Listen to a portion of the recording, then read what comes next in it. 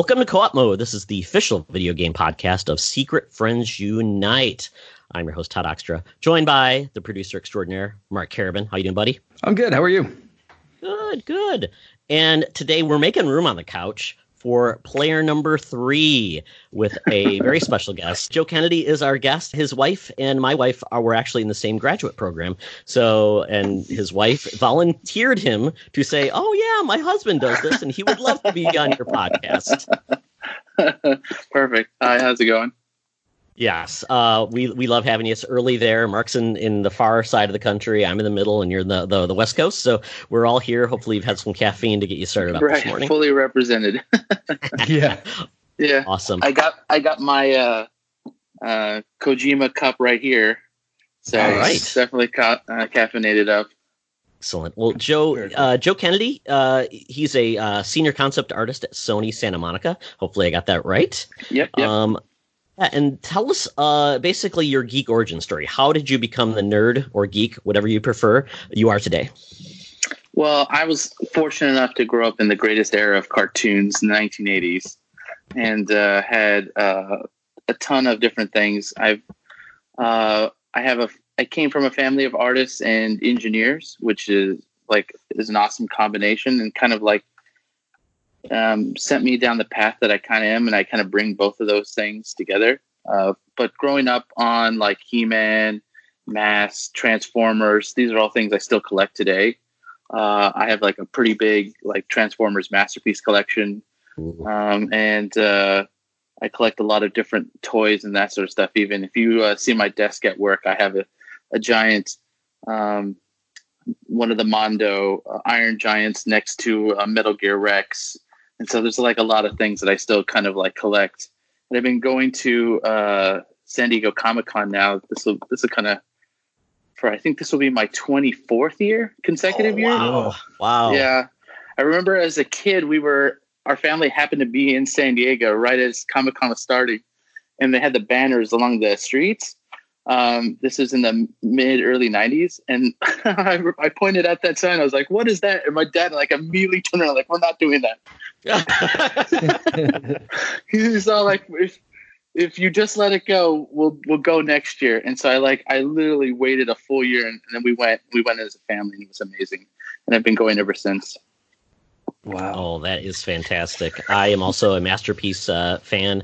I've got a few, but I've still got my original Jetfire, which obviously was nice. Yeah. Dude, perfect. Awesome. Well, and you mentioned basically coming from a family of engineers and artists. You are an artist, and we just want to find out not exactly, but how did you become a senior concept artist? Because that's obviously not something you can look up and say, this is how you do it, and this is it'll take me 4 years to do it, and I'll get the job I want, and the rest is history. So, It was a bit of a journey. I started off, I graduated from a school that I actually now teach at called Otis College of Art and Design. From there, I kind of bounced around the industry. Most industries that kind of have a local industry in the LA area. You have a bit of everything from, animation. Otis really focuses on motion graphics, which is more animation, but it's more for commercials and stuff. So and a lot of that industry kind of crosses over when you're kind of doing visual development. So I started there, bounced around there back and forth, worked on Skylanders as a background painter through one of their outsourcing houses at Zoic. And then from there, eventually made my way to Sony Santa Monica to work on God of War, which was an amazing opportunity. Got hired early on, and then just kind of helped flush out that project with their in games. They have a prototype team to kind of set the foundation for how things are going to go. So we kind of did that. And then just kind of worked my way through that, and been with Sony Santa Monica ever since. Oh, wow. Which God of War did you start with? 2018 one, so the previous one. The newest one. Yeah. Yeah, kind of amazing. A crazy experience to basically see all the stuff that the studio had done in the past, and then to take a risk on a third-person action game style to base when they were like 3/4 isometric for so long, and to see how they kind of moved into that genre and do what they do best. They kind of game designers are influenced from like all everything that's happening in the industry. Souls games, other types of puzzle games and stuff like that, and everybody kind of brings their favorite stuff. And Sony Santa Monica is really good about making that gameplay first and trying to find a really good, fun style that kind of meshes with whatever's happening in the industry at the time. Very cool.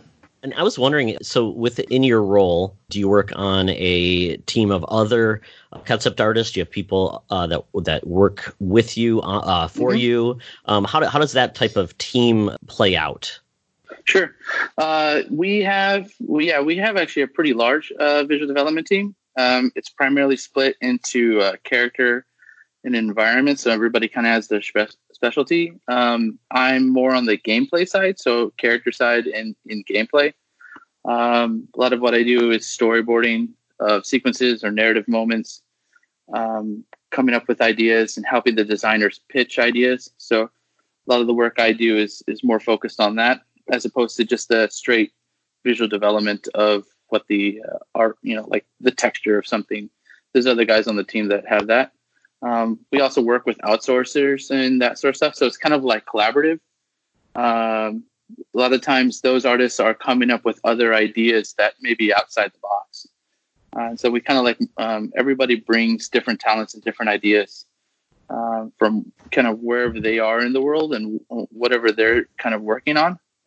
To one part of our teams. You mentioned, you have a bunch of different people working on a bunch of different things, outsourcing, internal teams, all that kind of stuff. So as a concept artist, and I suppose maybe as part of this, describe exactly kind of what a concept artist is. Oh, sure. In on the building, the building thing, but also, Do you feel a certain connection to the games that you're working on, or as a concept artist, do you kind of, like you said, help portray early ideas, or is it kind of helping all along through? Definitely. Yeah. Those become kind of depending on where you are and like the type of concept artist, the type of concept art that you're making. That does become important where you may be developing really early ideas. And so only a fraction of that may end up in the final game. And you kind of have to be cool with that. Most concept art starts with the design. And that's not something we develop. That's something like a designer will come up with, a level designer or combat designer, a director of some kind, a narrative designer. They'll pitch those ideas and then we help flush them out. For stuff like the gameplay, we synthesize a lot of what the narrative team will come up with. Like they'll come up with a sequence, like, the character will be going through this area. And what they want to answer is just like, how did the gameplay work? How does it sync up with the narrative bits that have to be made?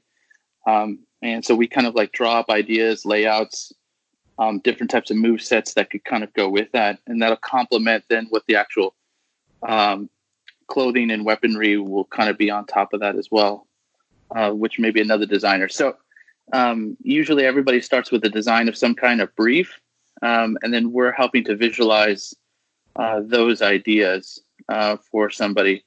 You then have to be specific enough or clear enough with those designs that somebody can make it. That's a big part of it, especially for character or where you'll have to do like call outs and stuff like that, turnarounds, so that the 3D artist can manufacture that. If it's an environment artist, you have to work with the kits that they make. So a lot of times the pieces in a world will be made of like kind of like Lego blocks of different kinds of stuff.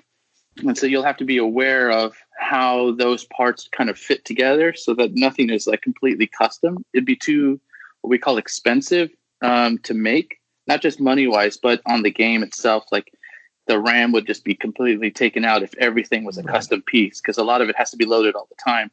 So a concept artist has to be kind of mindful of the requirements of the game itself and how it works. I remember prior to this, I worked in stop motion actually as a concept artist, and you have a similar kind of requirement set there, in that you have to be mindful of their shooting, because what happens is that like an environment that may have different shots in it, that actually gets broken apart, and this will go to soundstage 2, this will go to soundstage 5.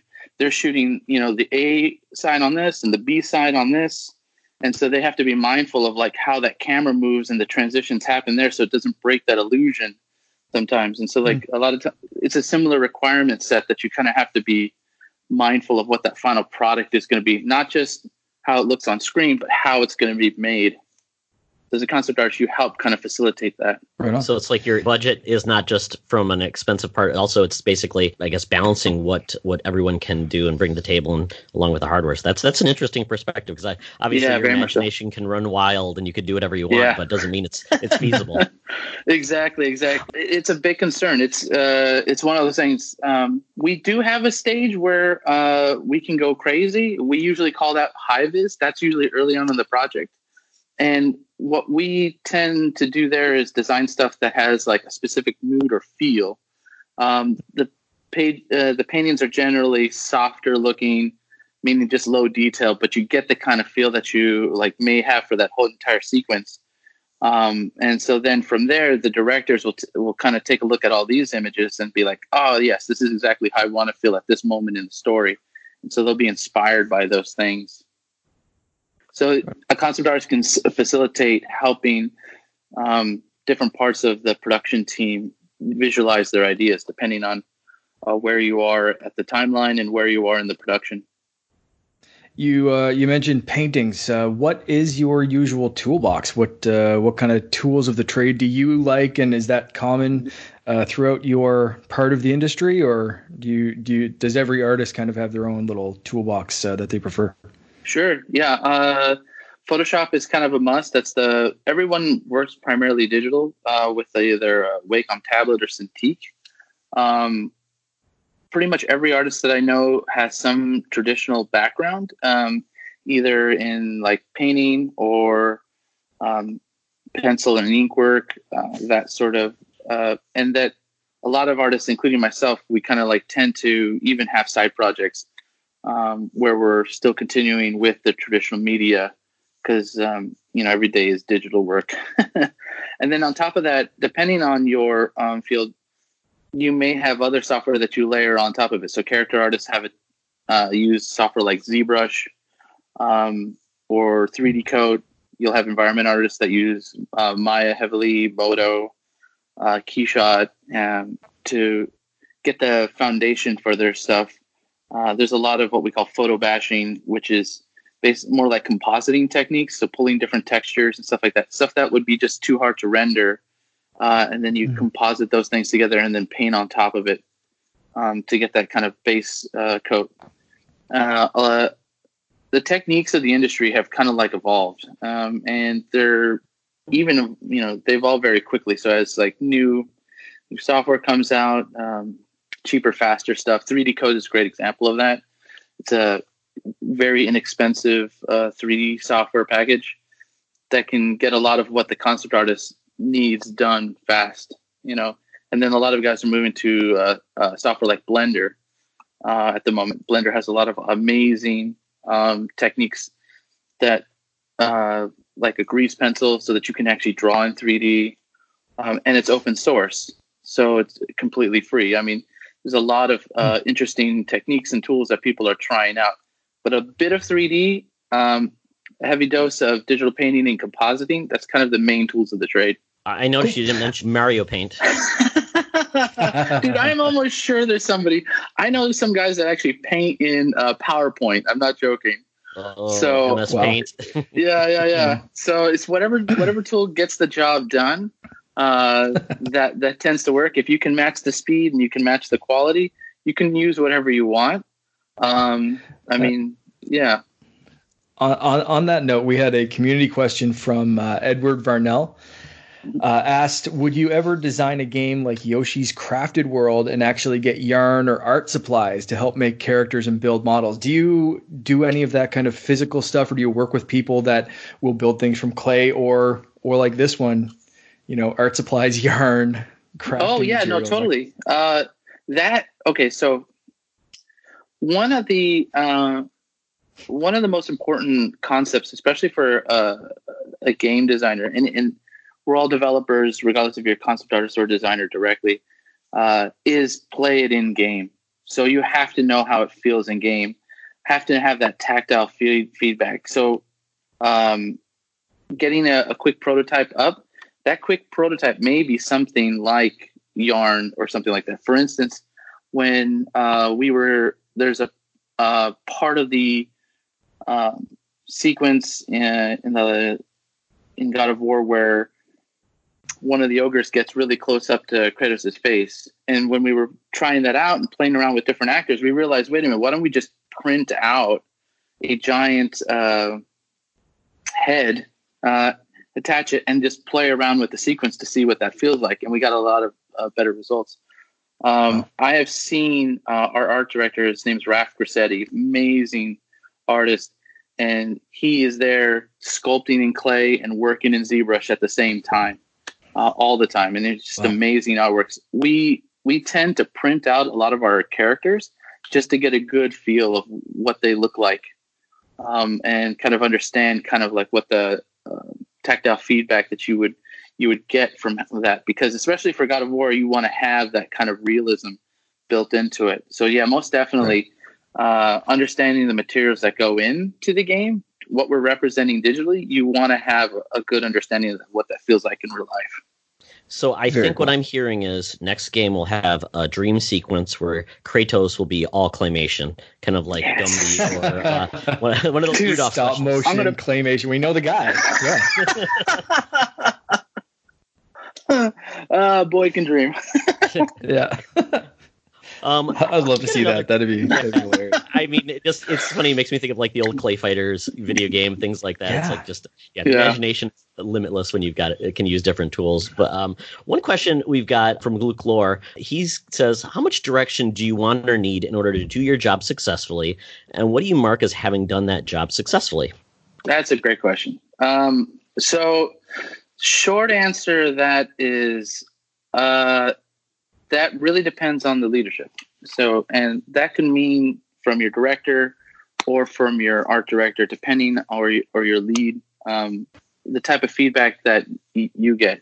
From my time in freelance, those type of clients, because you're probably working more with the head of a department that doesn't have any art background, your feedback is probably limited. So a lot of times what I suggest is getting to know your client, knowing what they like and what they dislike, getting on the same page, asking a lot of questions up front so that you can try and tailor make the artwork for how they would like to see it presented, so that they can digest and know what you're communicating to them. From there, if you have the benefit, like for me, I'm really lucky. I have an amazing lead. I have an awesome art director, and I have and our game director just has a large visual library of all kinds of stuff. So the type of stuff that they hand down as far as like ideas and stuff like that, they can communicate those things pretty well, and give us a lot of reference as far as like, we're talking about this sequence over here and this over here, and it's like pulling from that movie, and you're like, whoa, I didn't even think of that idea. And so then they can give you a lot of like push. They can actually see where maybe a design isn't going in the right direction, and kind of like help you get back on track. But knowing that client and having that trust, I think, is like what's key, so that you can do that kind of stuff. And I think, Mark, we got two other community questions, but both Joshua LeGroux and Corey Hudson Derrick want to talk about the actual inspiration when you are tasked with a concept. Mm-hmm. First part is, where do you start? Do you do your research? Do you take inspiration through source material in regards to Kratos with Norse mythology? This time, did that play into where you went, and potentially maybe weapons and the different beasts that are involved? Oh, yeah. So design really is a deconstruction process. You have to, the best way to do it is to basically take a look at a lot of source inspiration, probably whatever came to your gut initially. Go look at that artwork, put it together a mood board, and sketch ideas from what you see, and sketch a lot more ideas really loosely of just different ideas, so that at the end of the day, you can see a few pages of thumbnails and ideas, and you can extract out the best ones and start refining from there. Whatever's, because I think if you go in with an open mind and really just try and understand that source material by sketching, you will be surprised at what comes out, and that you can execute on. I think a lot of times I've seen students that I've worked with, they try and just go with the one or two ideas that they have, and they're going to bang their head all the way down as they're trying to just render something out. But that idea probably wasn't the strongest one for them to begin with, or their ability to execute on that idea would be that great. So if you can have a bucket of ideas, you will see which ones are the best ones over time. And then you can refine those. So it's starting small and just being open to ideas as you sketch them, I think, is the key aspect. And so we do a lot of research from a lot of different things.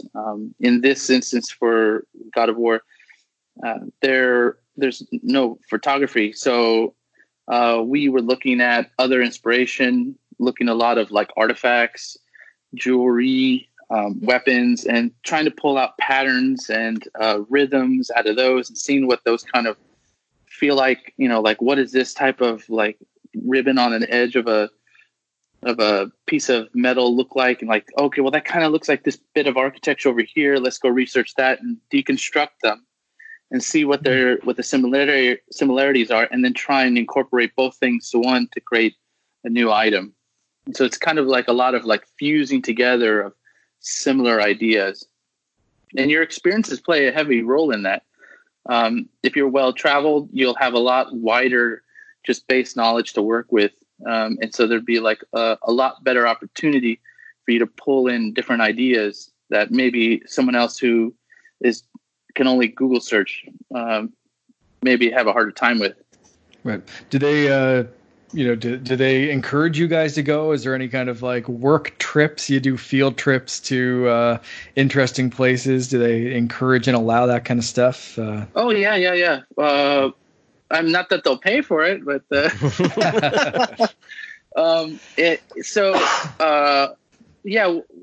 definitely leads do go take a look for us, especially with the Viking culture there. Not that I'm a lead, by the way, but they will, like, a lot of us went to Iceland at different times, have a week off here and there, go to Iceland and just get a feel for the culture, go and travel around there, and then bring back as many photos and kind of document your experience, so that you can share kind of like what it felt. And when you get a lot of different perspectives of some of these trips, somebody goes to Japan or something like that, takes a lot of photos, shows us a kind of like what they learned from those experiences and what possibly they could bring back.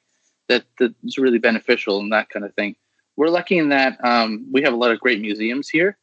So every now and then they'll have like traveling shows of like different armor. They had a samurai show that wasn't too far back. And so like you could go in and take a look and really get a feel for what those textures were, go in there and sketch and understand like what the materials, how they were made, and try and build like an understanding of like, oh, I could probably pull some of that, type of information into a design or something like that. Cool. Very cool. Well, all else fails, go to Epcot. Oh, exactly. Yeah. All the countries you can visit and drink and eat, and yeah. Exactly. Yeah. One last question for me. Mark may have another one. If you had limitless choices in regards to maybe a property that you could work on and develop, what would it be? Oh man, limitless choices. Well, I'll tell you what I'm into right now. There might be some like 80s TV show that I could possibly want, but I have been into a toy line called Diaclone recently. I don't know if you've seen this. It's little small little toys with little magnets on their feet. They're kind of like little they have a lot of the gimmicks that you would see in 80s toys, and they're just fantastic. Surprisingly, Diaclone has never had a TV show or a movie with it. It's only done little shorts that they throw on YouTube. And the gimmicks and the toys that they could have, I think, would be amazing. If I ever got a chance to work on something like that, I'd be happy, very happy. I thought you were gonna say like live action or stop action masterpiece. Diaclone I think could be like a stop motion type of because a lot of their original commercials were stop motion. Oh, really? Cool. Yeah. If you take a look at them, Diaclone, most of those cars became the Transformers. And when they did a reboot earlier, I think 5 or 6 years ago, and Masterpiece went in one direction, Diaclone is the other direction. So you could kind of see where they merge. And it's just this really hyper stylized space odyssey type stuff. But every piece is like modular. So like a large robot will like break down almost like Voltron into like different components. But each component also has little gimmicks as well. So like you press a button, something will spin, wind up, it'll snap open, and like claw will come out, and you're like, dude, this is amazing. Whoever's designing these is just like a genius. Very cool. Awesome. Based a little bit off of that and your love of toys and combining things, you mentioned Skylanders earlier. I have to ask, did you have any character development stuff in Skylanders? I was a big Skylanders fan. Oh, no, just background. Just background stuff? Yeah, I did backgrounds and kind of like designing some of those. I believe Zoic was a cinematics team, so we were kind of working on the different aspects of cinematics. So exactly how it was implemented in the game, I don't know.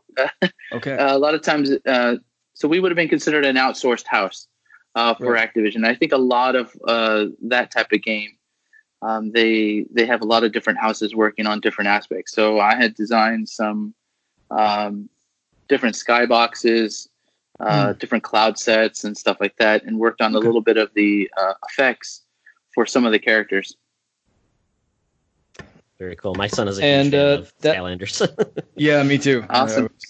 That kind of leads into my last question before we move on to the next bit. I think I kind of alluded to this earlier, but what are, you mentioned having a lot of input on some things and other things where you don't even know how they kind of implemented. So of some of the games and stuff that you've worked on, what were some fun aspects to work on, and what were some of the more fun things to get to see the final product? That even if you didn't feel like a super close connection to the final scene or fight or the full product in general, what were some kind of things that you said, I had some kind of direct influence on that, and it was really fun to see the final product? Sure. Yeah. One of the things early on that I got to work on with God of War was kind of the original intro sequence.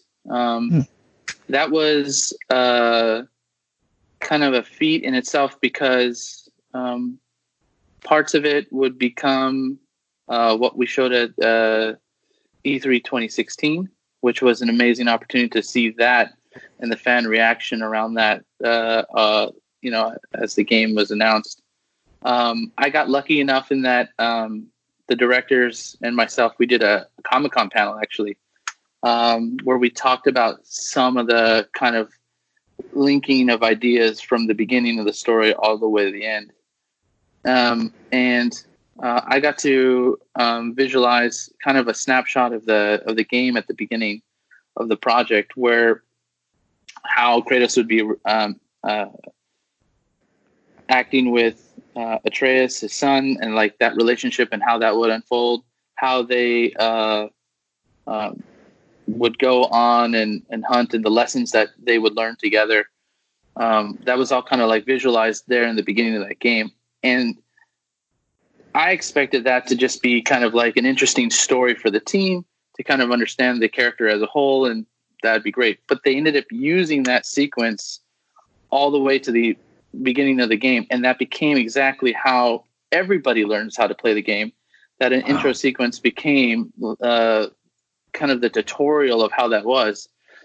So it was amazing to kind of see that all the way through. Then there's things that happen in those sequences, father and son, kind of like moments where you seed information, and then those little moments are echoed out throughout the entire game. Like the way they handle the knives and stuff like that, what that memento kind of meant to the characters. So to see that kind of stuff, like not only did the sequence I worked on stay all the way to the final game, but then to see those threads echoed out and be kind of like influential to other parts of other sequences. So that was probably like a highlight of, my work on that game for myself, is to see that like not only did we capture how the look and feel of the game was going to be, but we actually influenced the rest of the game in the process. Wow. That's amazing. It's a really rare experience. But I just happened to be there at the right time to work on something like that, and had a lot of great creative direction from different areas to kind of do that. That's incredible. Well, thank you from all of us of the awesome game that you had a hand in. It was my game of the year that year. I have a 14-year-old son. I've told this before, but basically it's kind of a great exploration of relationships through great storytelling and through the action. So blending those two together, it's fabulous. I have this one story. This happened last year. So I did Comic-Con for the first time last year. Both Jess and myself, we both had Comic-Con tables, which was amazing. I have no idea why Comic-Con put us on opposite sides of the hall. Whatever. But I had an illustration of Kratos on my artist alley table, and probably a lady in her like mid 50s, somewhere around there, came up with her son and like pointed at it and says like, "You have to play this." And he was all like kind of embarrassed that she was like calling him out. She's like, "I love this game," and I was like, "Oh, awesome. I'm glad you really had a great time." She's talking about her experiences, sequences that she really liked. And then she makes a comment that as she points to her son, she's like, "Yeah, you don't understand how good these games are, that they're making these games for you." And then I stopped her and I was like, no, you don't understand. Corey made that game for you as a parent. Mm. When he was writing the game, when he was thinking of those stories, he was thinking specifically of of a parent who would be playing this game and the experiences they would have to bring that the children may not understand, but the parent definitely understands.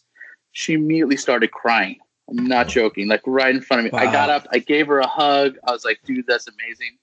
I'm all definitely reach out to Corey like on Twitter or something. Let him know that how you feel, because that's exactly why a game like that was made. I think that a lot of times what's great about these type of stories and the type of art, like this is definitely artwork, right? These are as works of art. Indie games and AAA games right now can be a much more personal story than just the 10th iteration of some franchise. So a lot of times these creatives are bringing a lot more personal experiences to these stories that everybody can empathize with and stuff like that. And I think that's what's making them even greater. You see this a lot in the indie development scene, where somebody brings a really personal experience and stuff like that. Mm-hmm. And we're really lucky to see some of these stories come out. One of the things actually at Sony that's really awesome that we do is we do a lot of outreach. And one of the things that I do is I teach as well. So if anyone has any questions on the industry, how do I get in? Can you take a look at a portfolio? I can't guarantee that I'll look at everybody, but if you shoot me a DM on Twitter, that's probably the best place to find me, Joe M. Kennedy there. I'll take a look and I can answer questions. There's a ton of misinformation as far as like, how do I get in the industry? What do I need to be doing? And that sort of stuff. And probably it doesn't take much for someone to say like, just focus on this, just focus on that. Yeah, this is working for you. Go in here, maybe apply to these companies, that sort of stuff. And so at Sony, we like to, as we get correspondence from like all kinds of places, certain artists will kind of get tasked with answering these questions for these people and that sort of stuff. We're not just like kind of like a closed door. We definitely are part of the community and stuff like that. And everybody at our studio is kind of the same way. So if anybody has any questions, feel free to message me. And yeah, we can try and help out. Oh, that's fabulous. Thank you very much. Well, thanks, Joe. Now that we put you through the ringer, now we're going to let you actually take a breath and let us know what you've been playing. Yeah. Well, I just finished Katana Zero. I had a friend of mine recommend that game. Super fun. I love the Switch. I love all the different games that I've been playing on there. I'm a big fan of the Mega Man collection. I've been playing that. So that Street Fighter is a really big deal at work. So a lot of the designers, they play that. Most recently, we've kind of hopped back into Street Fighter Alpha 3. So there's kind of like a core group of that. And some of the best players, I would say, in the fighting game community tend to work at like studios like this. They bring their knowledge to that. So it's fun to just get my ass kicked on a regular basis by these guys. Try and learn a few things here and there. And so that's been real fun to I think that's my main game right now is Alpha 3. We probably play at least twice a day, lunchtime and after work, for like, a little bit of just like, let's get in a couple rounds and stuff like that. And I've been trying out some new moves. I've been trying out some new strategies. Let's try that. Yeah, I want to hop back into Warcraft. I think when the new remaster gets released, I don't think if it just did, but I'm definitely it's coming soon. I think. Yeah, that one I will be sinking a ton of time into. I have a convention coming up, WonderCon, and I'm like, oh man, I need to finish all that stuff first before I hop into Warcraft, because then I'll be gone for months. Awesome. I was just going to ask you about the Street Fighter Alpha. Is that on like the Switch collection that just came out? It is on Switch collection. We actually have an arcade cabinet.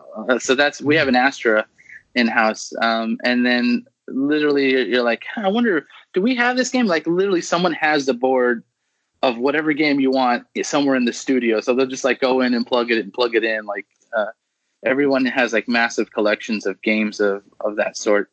So one of the designers had a copy of Street Fighter Alpha 3. And he brought that in and we connected that up. And they are all, most of those guys, I wouldn't say that I'm this sensitive. Like I can't necessarily tell the difference between how it run, the lag that you'd see on an LCD screen versus a CRT. But these guys can tell down to the millisecond of like just a fractional. You're like, my God, how did the character get from here to there? It's because they know they like just pop up real fast, and because they know the timing, all that muscle memory is built in. So they have to be playing with the original material. That's awesome. Yeah. So then you go and you get your ass kicked there, and you're all frustrated, and you go design a really cool piece of angry concept art for the next God of War game. This is all the cycle of life right here. They try and keep you motivated. Absolutely. Right. Mr. Mark, what have you been playing? Yes, sir. I just started Call of Duty Modern Warfare. I found it on sale yesterday, and I said, you know what? It's been years since I picked up a Call of Duty game. And I've heard good things about this one. It's cross-play, so once I get into the multiplayer, I can play with my friends across any platform. I have it on Xbox One X. And I think you had talked about this on the last episode or something, of the massive patches, or maybe we just talked about that. Only 86 gigabytes. It's very like small. Well, my patch was 101 gigabytes. Which was fantastic. Is that a Canadian conversion, or is that actually the real size? Yeah, Mike. I don't know if that was Canadian conversion or 4K assets or something for the One X. But anyway, I just kind of left that go. But I thought I had enough room on my hard drive. I didn't. So when I came home from running a bunch of errands, it was like paused the download, and I had to clear off a bunch of space, obviously, because it's a massive game. So finally got to play the story mode for maybe 2 hours last night. Really, really cool. Very cinematic action. regular Call of Duty stuff stepped up to the next level. So I'm really enjoying it. I'm really curious to see where the story goes, and the acting is fantastic. The motion capture is fantastic. There's one of the same actresses from Jedi Fallen Order, so it was cool to see her in two games and just be like, oh, she and like that's right, the female general. Yes, yeah. So I it was really cool to be. I like being at that stage in games where you can pick out actors and actresses and be like, oh, I've seen them in a game before. I've seen them on TV before, and they look so accurate to real life versus the character. So it's kind of cool. So I'll be picking at that game a little bit more, and I've also been picking at Totally Accurate Battle Simulator, which is on Game Pass.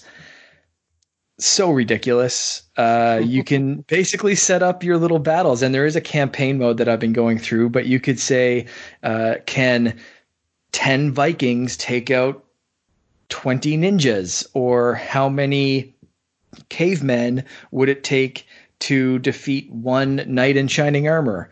And it's all very ridiculous, and the movement and animations are insane in the best possible way, and I'm just having a blast with this very, very stupid but fun, totally accurate battle simulator. And it's in beta right now, so there is a warning of like, you may find some weird glitches, and I have run into a few weird little things where I've had to restart a simulation because I couldn't possibly finish it because characters will get stuck inside a rock or some weird shit like that. But if you have Game Pass, it is 100% worth a laugh to just download this one and just set up the most ridiculous battles.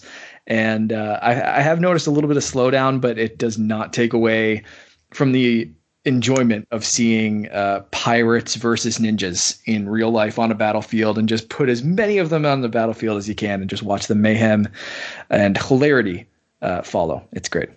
Yeah, my son had been playing that on PC, and he makes my PC almost die because of how many people he puts on there. It's just a blast. It's goofy physics and everything. It's like Goat Simulator crossed with an actual battle simulator. Weird. It's really cool. It's super super wonky, and the fight animations are all like the ragdoll physics of the game. It's fantastic. It sounds super fun. It's so dumb. Yeah. It's from a concept artist point of view, you'd be like, it might make you cringe when you see the actual characters, what they look like.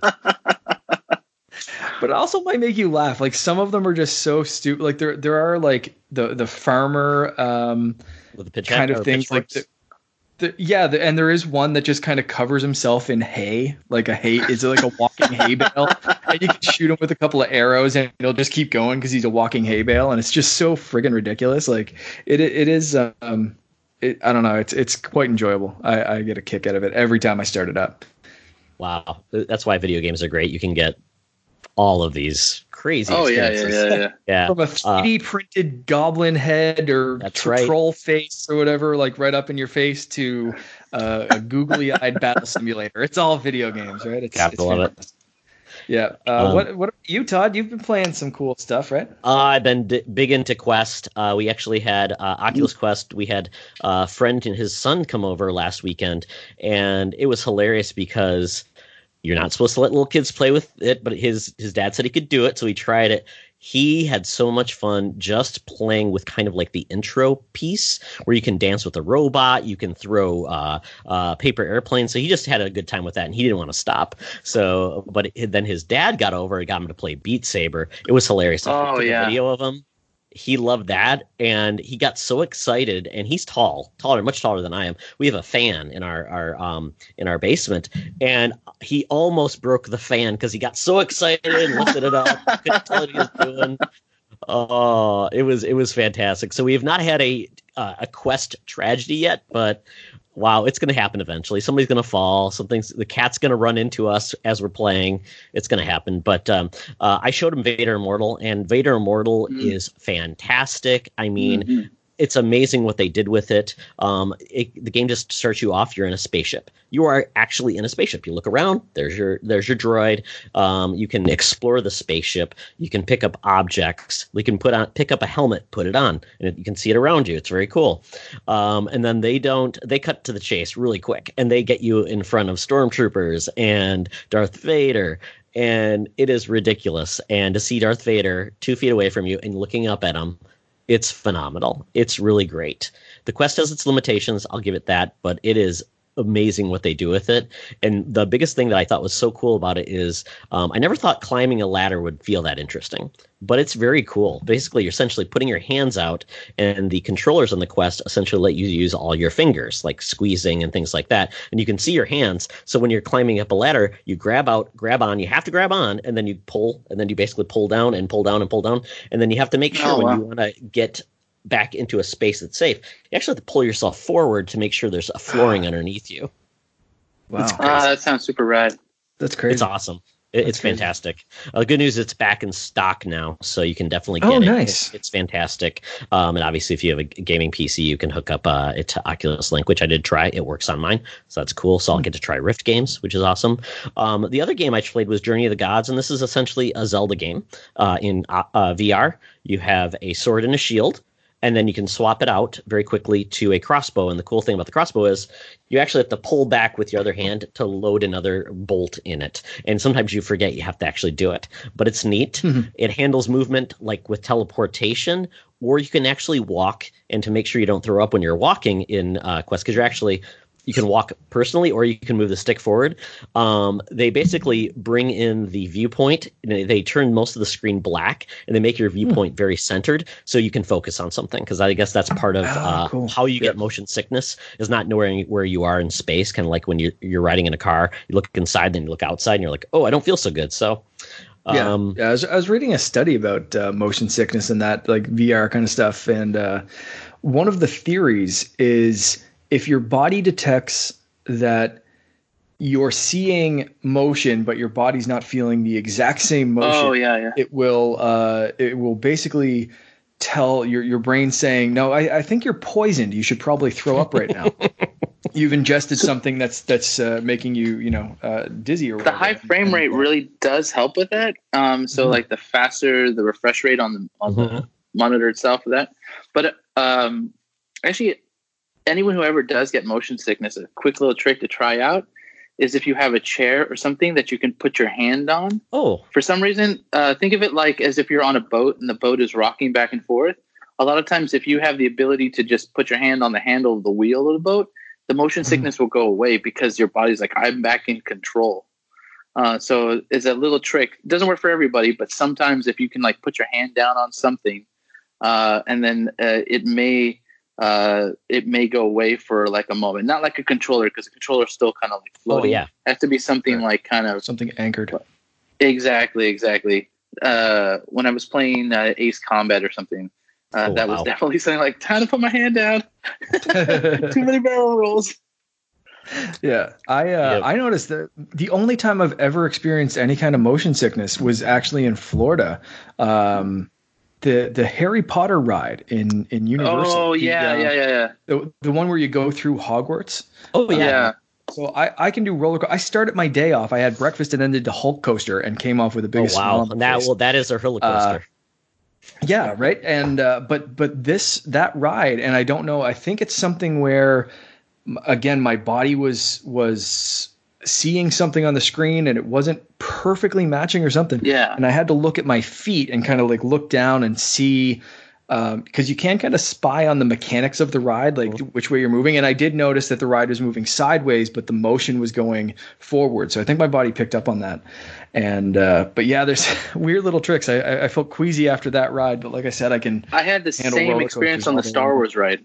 Oh wow. The Millennium Falcon ride at Disneyland. I had the exact same experience. They split it up and so that your party's in like 4, and there's 2 pilots in the front. One pilot controls left and right, one controls up and down. And I think it's because like you're not in full control or something like that. Complete disconnect. I almost like puked after that ride. I'm like, no, I can't do it. We're literally going to crash this Millennium Falcon. We're going down.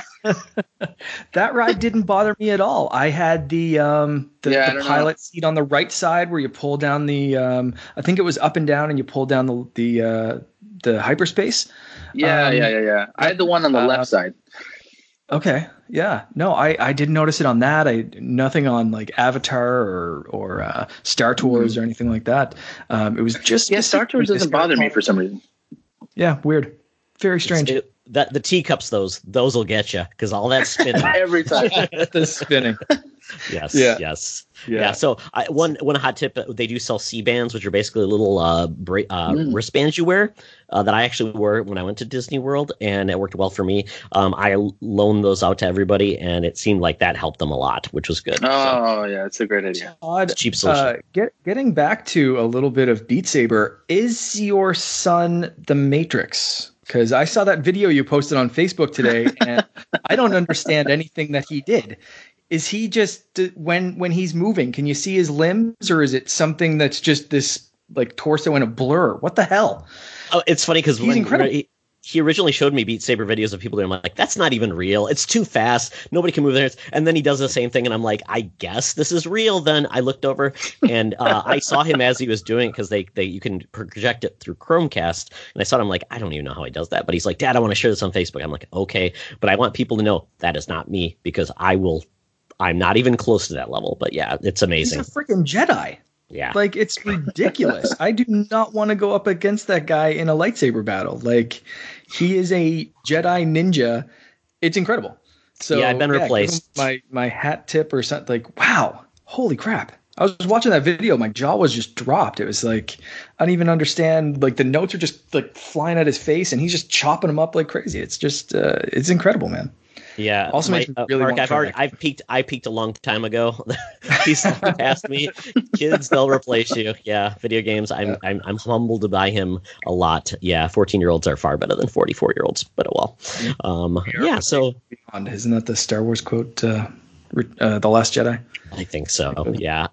We now transition to news. Each of us got a news story. Joe, tell us about the story about a really cool concept on controllers. Yeah. I think this popped up a little while ago.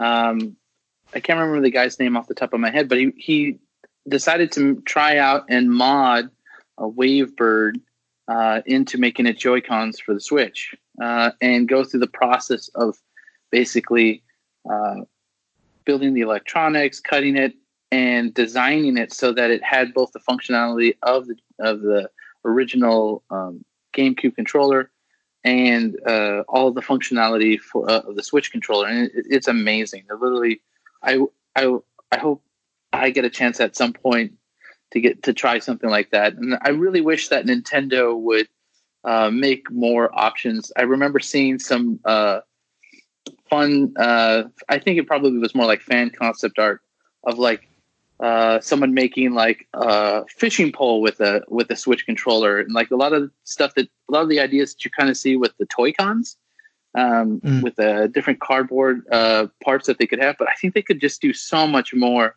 with that accessory and stuff like that, of being able to slot on, play the controller, pull it off, and try it out. As you know, how versatile and modular it is. So I'm really hopeful that Nintendo will kind of see something. What they're doing with like the GameCube Wavebird and how that kind of came about, and make something like that. Whether or not Nintendo does it, I don't know. But I think the tactileness of the controller is a huge part of like how we enjoy our games. I mean, I have I think like at least 4 different arcade sticks, multiple gun cons. I still have my Rock Band set. These are like all the plastic, stuff that I think a lot of people think they just want to get that one machine and just play everything on a Bluetooth PS4 or Xbox One controller. No. I think part of the experience is actually using like the original hardware or something that is akin to it as close as you can. And I think the Switch really would offer something like that, as far as like being that system that could easily bring in a lot of those experiences. Mm-hmm. Do you think okay, top I don't know, what top 2 or 3 designs that like special controllers that you'd like to see Nintendo come up with as attachments? So definitely GameCube controllers is like in the top. Some type of like a gun attachment I would love to see. Ooh. Like a gun con, like playing Time Crisis or something like that. Yeah, with the action where it moves. Yeah, that's and then because again, big arcade guy, a virtual on dual stick or something like that, so that like maybe you could have like little clips on the side and you could somehow maneuver like the you wouldn't even need to have like full on sticks that like an arcade stick where you have like this. It's possible that you might have like some type of like thumbstick controller or something like that, kind of like rotates and stuff like that. That's also built onto the side of a gun con, so that you get that kind of like feeling of being able to pull and push and rotate as you're moving, or like twist action, something like that. Just some interesting designs that could be played around with the gun cons or with the Joy-Cons. Very cool.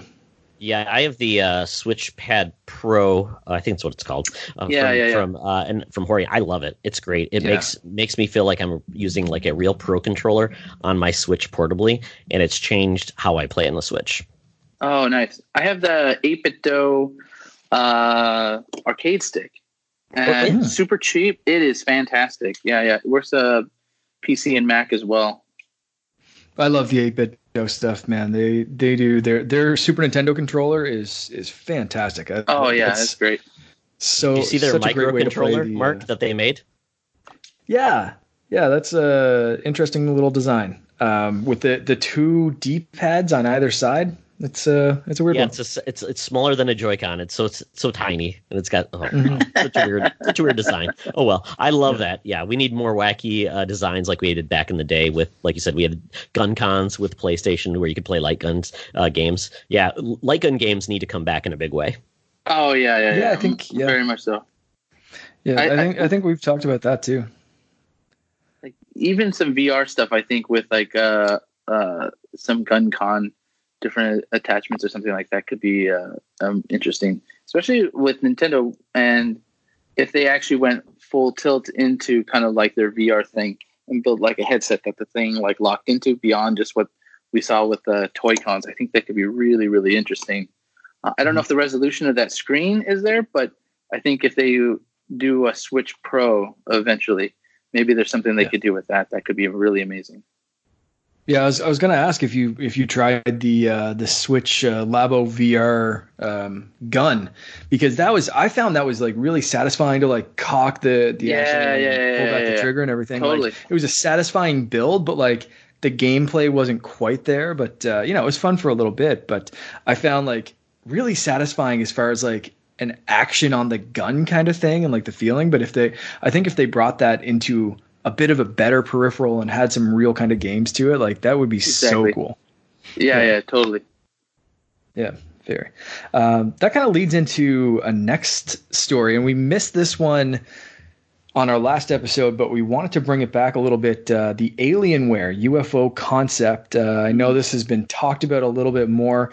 How's everyone feeling as far as this being a Switch killer?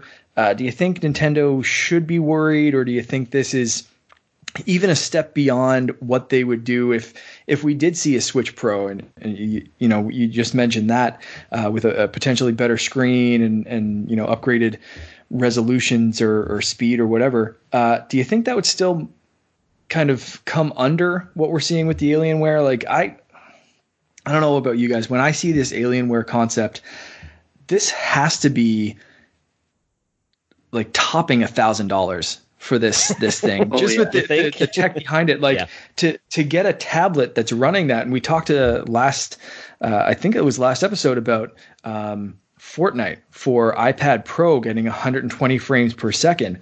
iPad Pro is a $1,000 machine, and the Alienware as a tablet, you have to think would kind of fall into that, and plus the controllers and everything else. So first off, I guess, what do you guys think about the Alienware concept, and do you think Nintendo has anything to worry about there? Joe, let's start with you. Sure. Yeah. I actually think it's really interesting. I like the idea that people are using that kind of like modular system and stuff like that for controllers and for tablets. I think ever since an Engage came out, I've always wanted like a portable PC, like and that idea, but no one's really figured it out until like kind of Nintendo took his hand on it. So I think as a concept, I think it's really interesting. The design itself, not necessarily my cup of tea. And the controller, I don't know about those ergonomics on the controller. Mm-hmm. As far as what Nintendo, that's a weird thing about. Just never worried about anybody.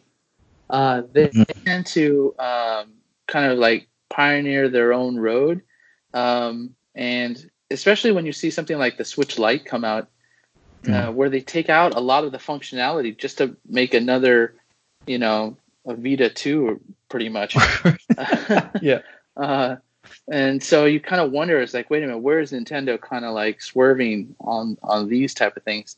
And I think that's the thing with the Nintendo, with the Wii and the Wii U.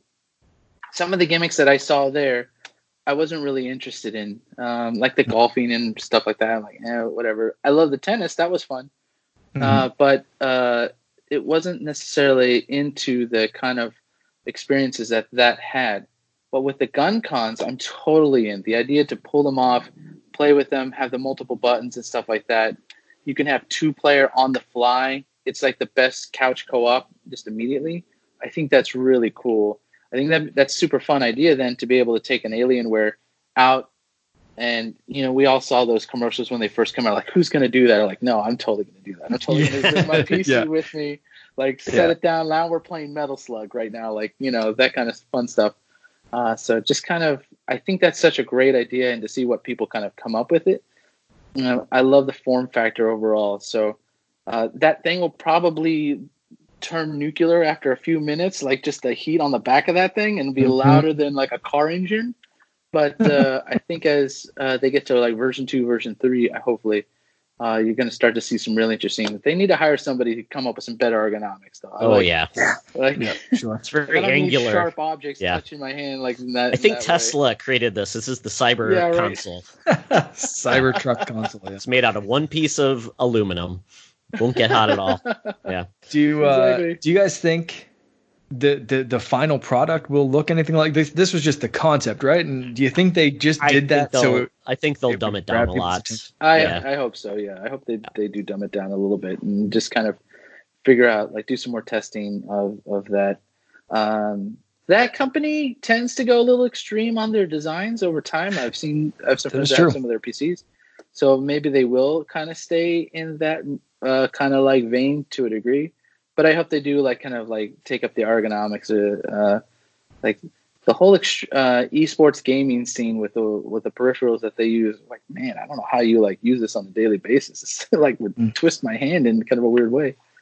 When I look at it, though, I like the fact that it looks more like a traditional control, at least with the offset buttons, the offset sticks. To me, that's and we talk about ergonomics. To me, the Joy-Cons are not ergonomic at all because everything's like that. Yeah. I don't like that at all. I want a traditional. That's why I said that for me, that Switch is why I don't play it as often. I don't feel like it's the best way to play video games is with those Joy-Cons. So I play docked or with the Switch Pad Pro, which I think is a good thing. Yeah. Now, what Nintendo has been playing with, though, is really dated hardware. So essentially, this thing says docked 1200p. That's not that fantastic. It's not 4K. It's not 1440p. A little bit above that, because essentially the old Tegra X1 processor is like 8 years old. So we're not talking about cutting edge tech. Versus what NVIDIA or somebody else from mobile chipset could do now, probably for not that much more expensive, could get you to 1200p, could probably do these things because things get more efficient, things like that. So I think they could get to this level of play, reduce a lot of the,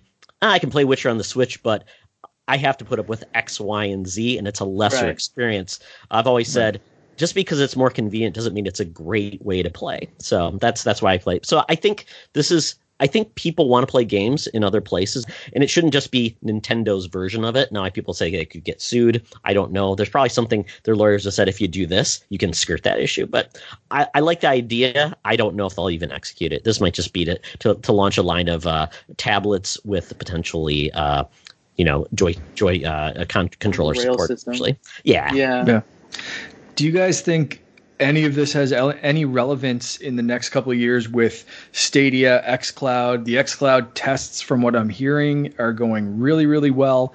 Do you think this concept even bears any like thought? Like, is the Switch just kind of perfect thing at the perfect time? And the next bit is, maybe some companies coming up with, and I think we've seen this, controllers that you can kind of dock your phone into, or a tablet or something, that it's just going to be xCloud. It doesn't matter how powerful the tablet or the device you have is, as long as it can handle that stream. Do you think by the time Alienware kind of comes up with this concept, it's kind of a moot point anyway? I think that you're going to find it'll be a bit of a mix of both, especially with 5G coming down the road, combining that with some like local horsepower to kind of like really run and make sure that the stream is perfect.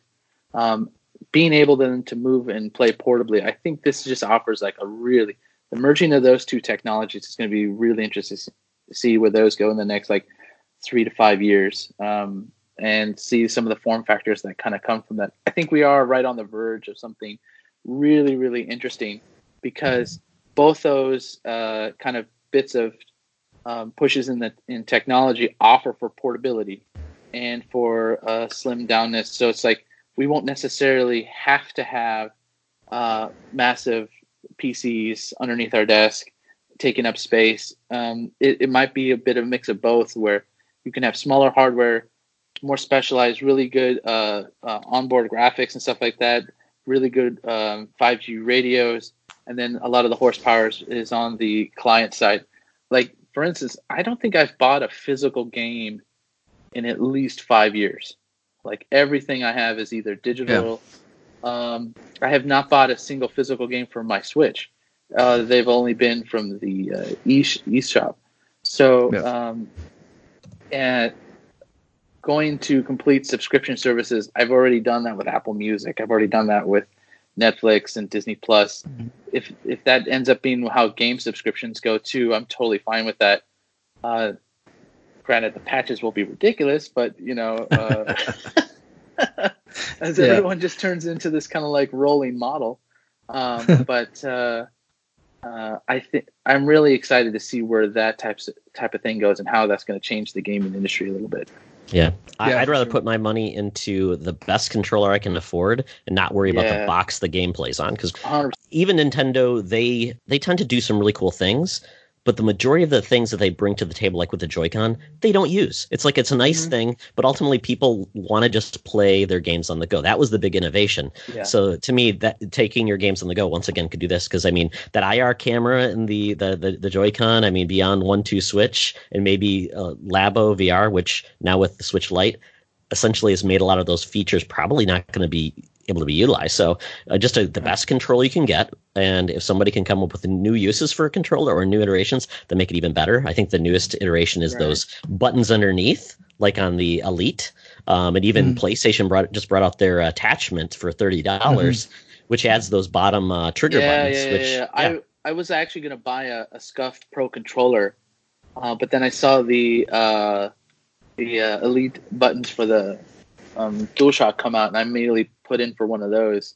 I'm really excited to actually try that out and see where, because I don't know if you've ever had, if you guys have ever played, especially when I was really big into Call of Duty, I had one of those Avenger clamshells. Do you know what that is? Oh yeah. Such a weird device. Such a weird device, but you could have like a hair trigger. Basically, it was it had buttons on the bottom, but they were attached through like rubber bands to like the buttons on the top, and it's just like this weird spider controller over a weird controller. But you could adjust the tension, so all you had to do was just like a stringing, like strumming a string, and you could literally just pop off shots really fast. You could reload, and so you could keep all your fingers on the dual sticks. I think that's something that I've always liked about controllers and more of the modern stuff, is moving away from a lot of the core function away from the 4 buttons on the right, and so that I can keep my thumbs on both sticks at all times, and then having more of the controllers maybe on the bottom. I think that's underutilized. So as like more controllers kind of come out and do that, think you're starting to see that in VR as well, where you're having like controllers that want to keep your fingers in the same spot, and then it's more about like the movement that you do with those fingers, as opposed to having to like stop the camera, press the button. Like, nobody even uses the directional pads anymore. Those are all for like menu selections at this point. Like, Yeah. I don't know a game that's ever like had me move with that since. So it's like thinking new paradigms of like, how can we do that? I think it'll be really interesting. Yeah, that's fantastic. For sure. Well, I think that takes us out of the news, and that leads us to the end of the show. But Joe, before we go, tell people how they can find you on the interwebs. Sure. If you search Joe M. Kennedy, you'll find pretty much me on everything. I'm on ArtStation. That's where I'm, artstation.com. That I think it's artstation.com/Joe M. Kennedy is where I'll be posting most of my newer stuff. My online presence isn't great, but you'll find me in different spots, YouTube here and there. I post on my Instagram. That's Joe M. Kennedy as well. And then sketches and stuff like that, I tend to post on my DeviantArt page, which was also Joe M. Kennedy. So you can find me in different spots all over the internet for that. And upcoming, I'm doing WonderCon in Anaheim, California. So I'll have an Artist Alley table there and like new artwork that I'm kind of working on for myself. A lot of like inked pages and inked illustrations I'll be displaying there and posting over time after the show. Oh, that's fantastic. That's one of my favorite things to do when I go to comic book conventions. I'm going to C2E2 next month, awesome. And I love to meet the artists and writers that make stuff that I love. Nice. Yeah, that's definitely on my short list. I think my goal is to do WonderCon, Comic-Con, and Gen Con coming up for the year. So we'll see how that goes. Awesome. Well, thank you for being on, Joe. This has been a pleasure. I loved your approach to what you do, and I cannot wait to see what you do next. Obviously, we didn't ask you what is coming down the pike, but I'm very excited to see whatever it is that you're doing. Yes.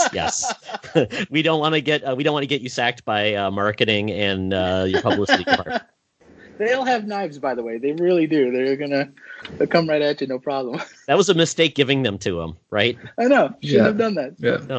That's where you have to get one of those 3D modelers to print you a big axe. They come at you with a knife. You're just like, oh yeah, come on. Yeah. Well, you can follow us at Teoxtra and at The Canardium, at Secret Friends U on Twitter. We have a Facebook group and a page for the podcast. We also have a hotline, 872-225-2496. Leave a short message, and we want to hear from you in regards to your reviews, your takes, or your opinions on what's happening in the world of video games. So that is it, folks. As always, co-op mode. It's always better to game together.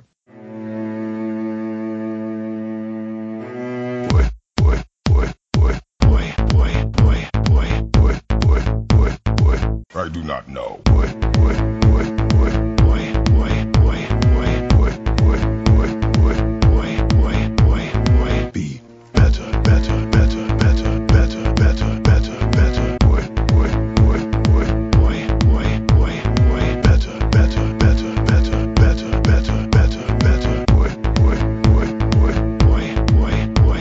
better. And I told you not to speak. Quiet.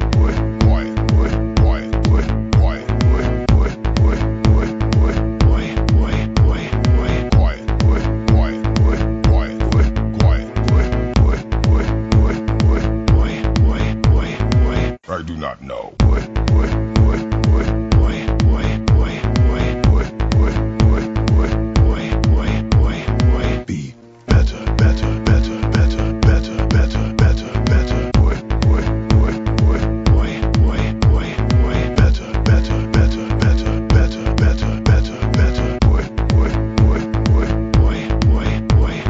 And I told you not to speak. Quiet.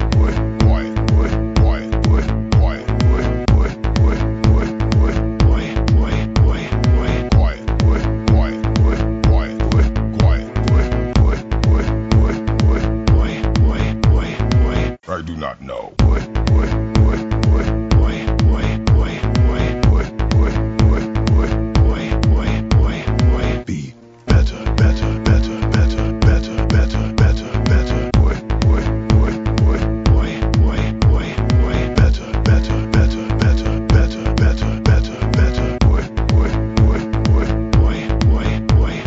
And I told you not to speak. Quiet.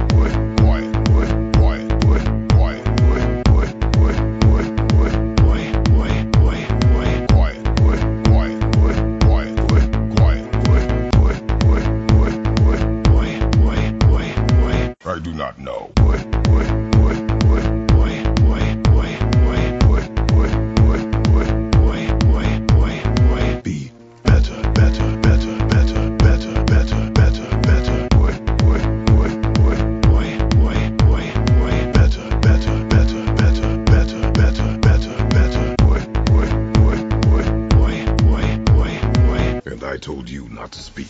Quiet, wood, quiet, wood, quiet, wood, quiet, wood, wood, wood, wood, wood, boy, boy, boy, boy. Quiet, wood, quiet, wood, quiet, wood, quiet, wood, wood, wood, wood, wood, boy, boy, boy, boy. I do not know. Wood, wood, wood, wood, boy, boy, boy, boy, wood, wood, wood, wood, boy, boy, boy, boy. Be better, better, better, better, better, better, better, better. Wood, wood, wood, wood, boy, boy, boy, boy. Better, better, better, better, better, better, better, better. Wood, wood, wood, wood, boy, boy, boy, boy. And I told you not to speak. Quiet, wood, quiet, wood, quiet, wood, quiet, wood, wood, wood, wood, wood, boy, boy, boy, boy. Quiet, wood, quiet, wood, quiet, wood, quiet, wood, wood, wood, wood, wood, boy, boy, boy, boy. Slow down, boy.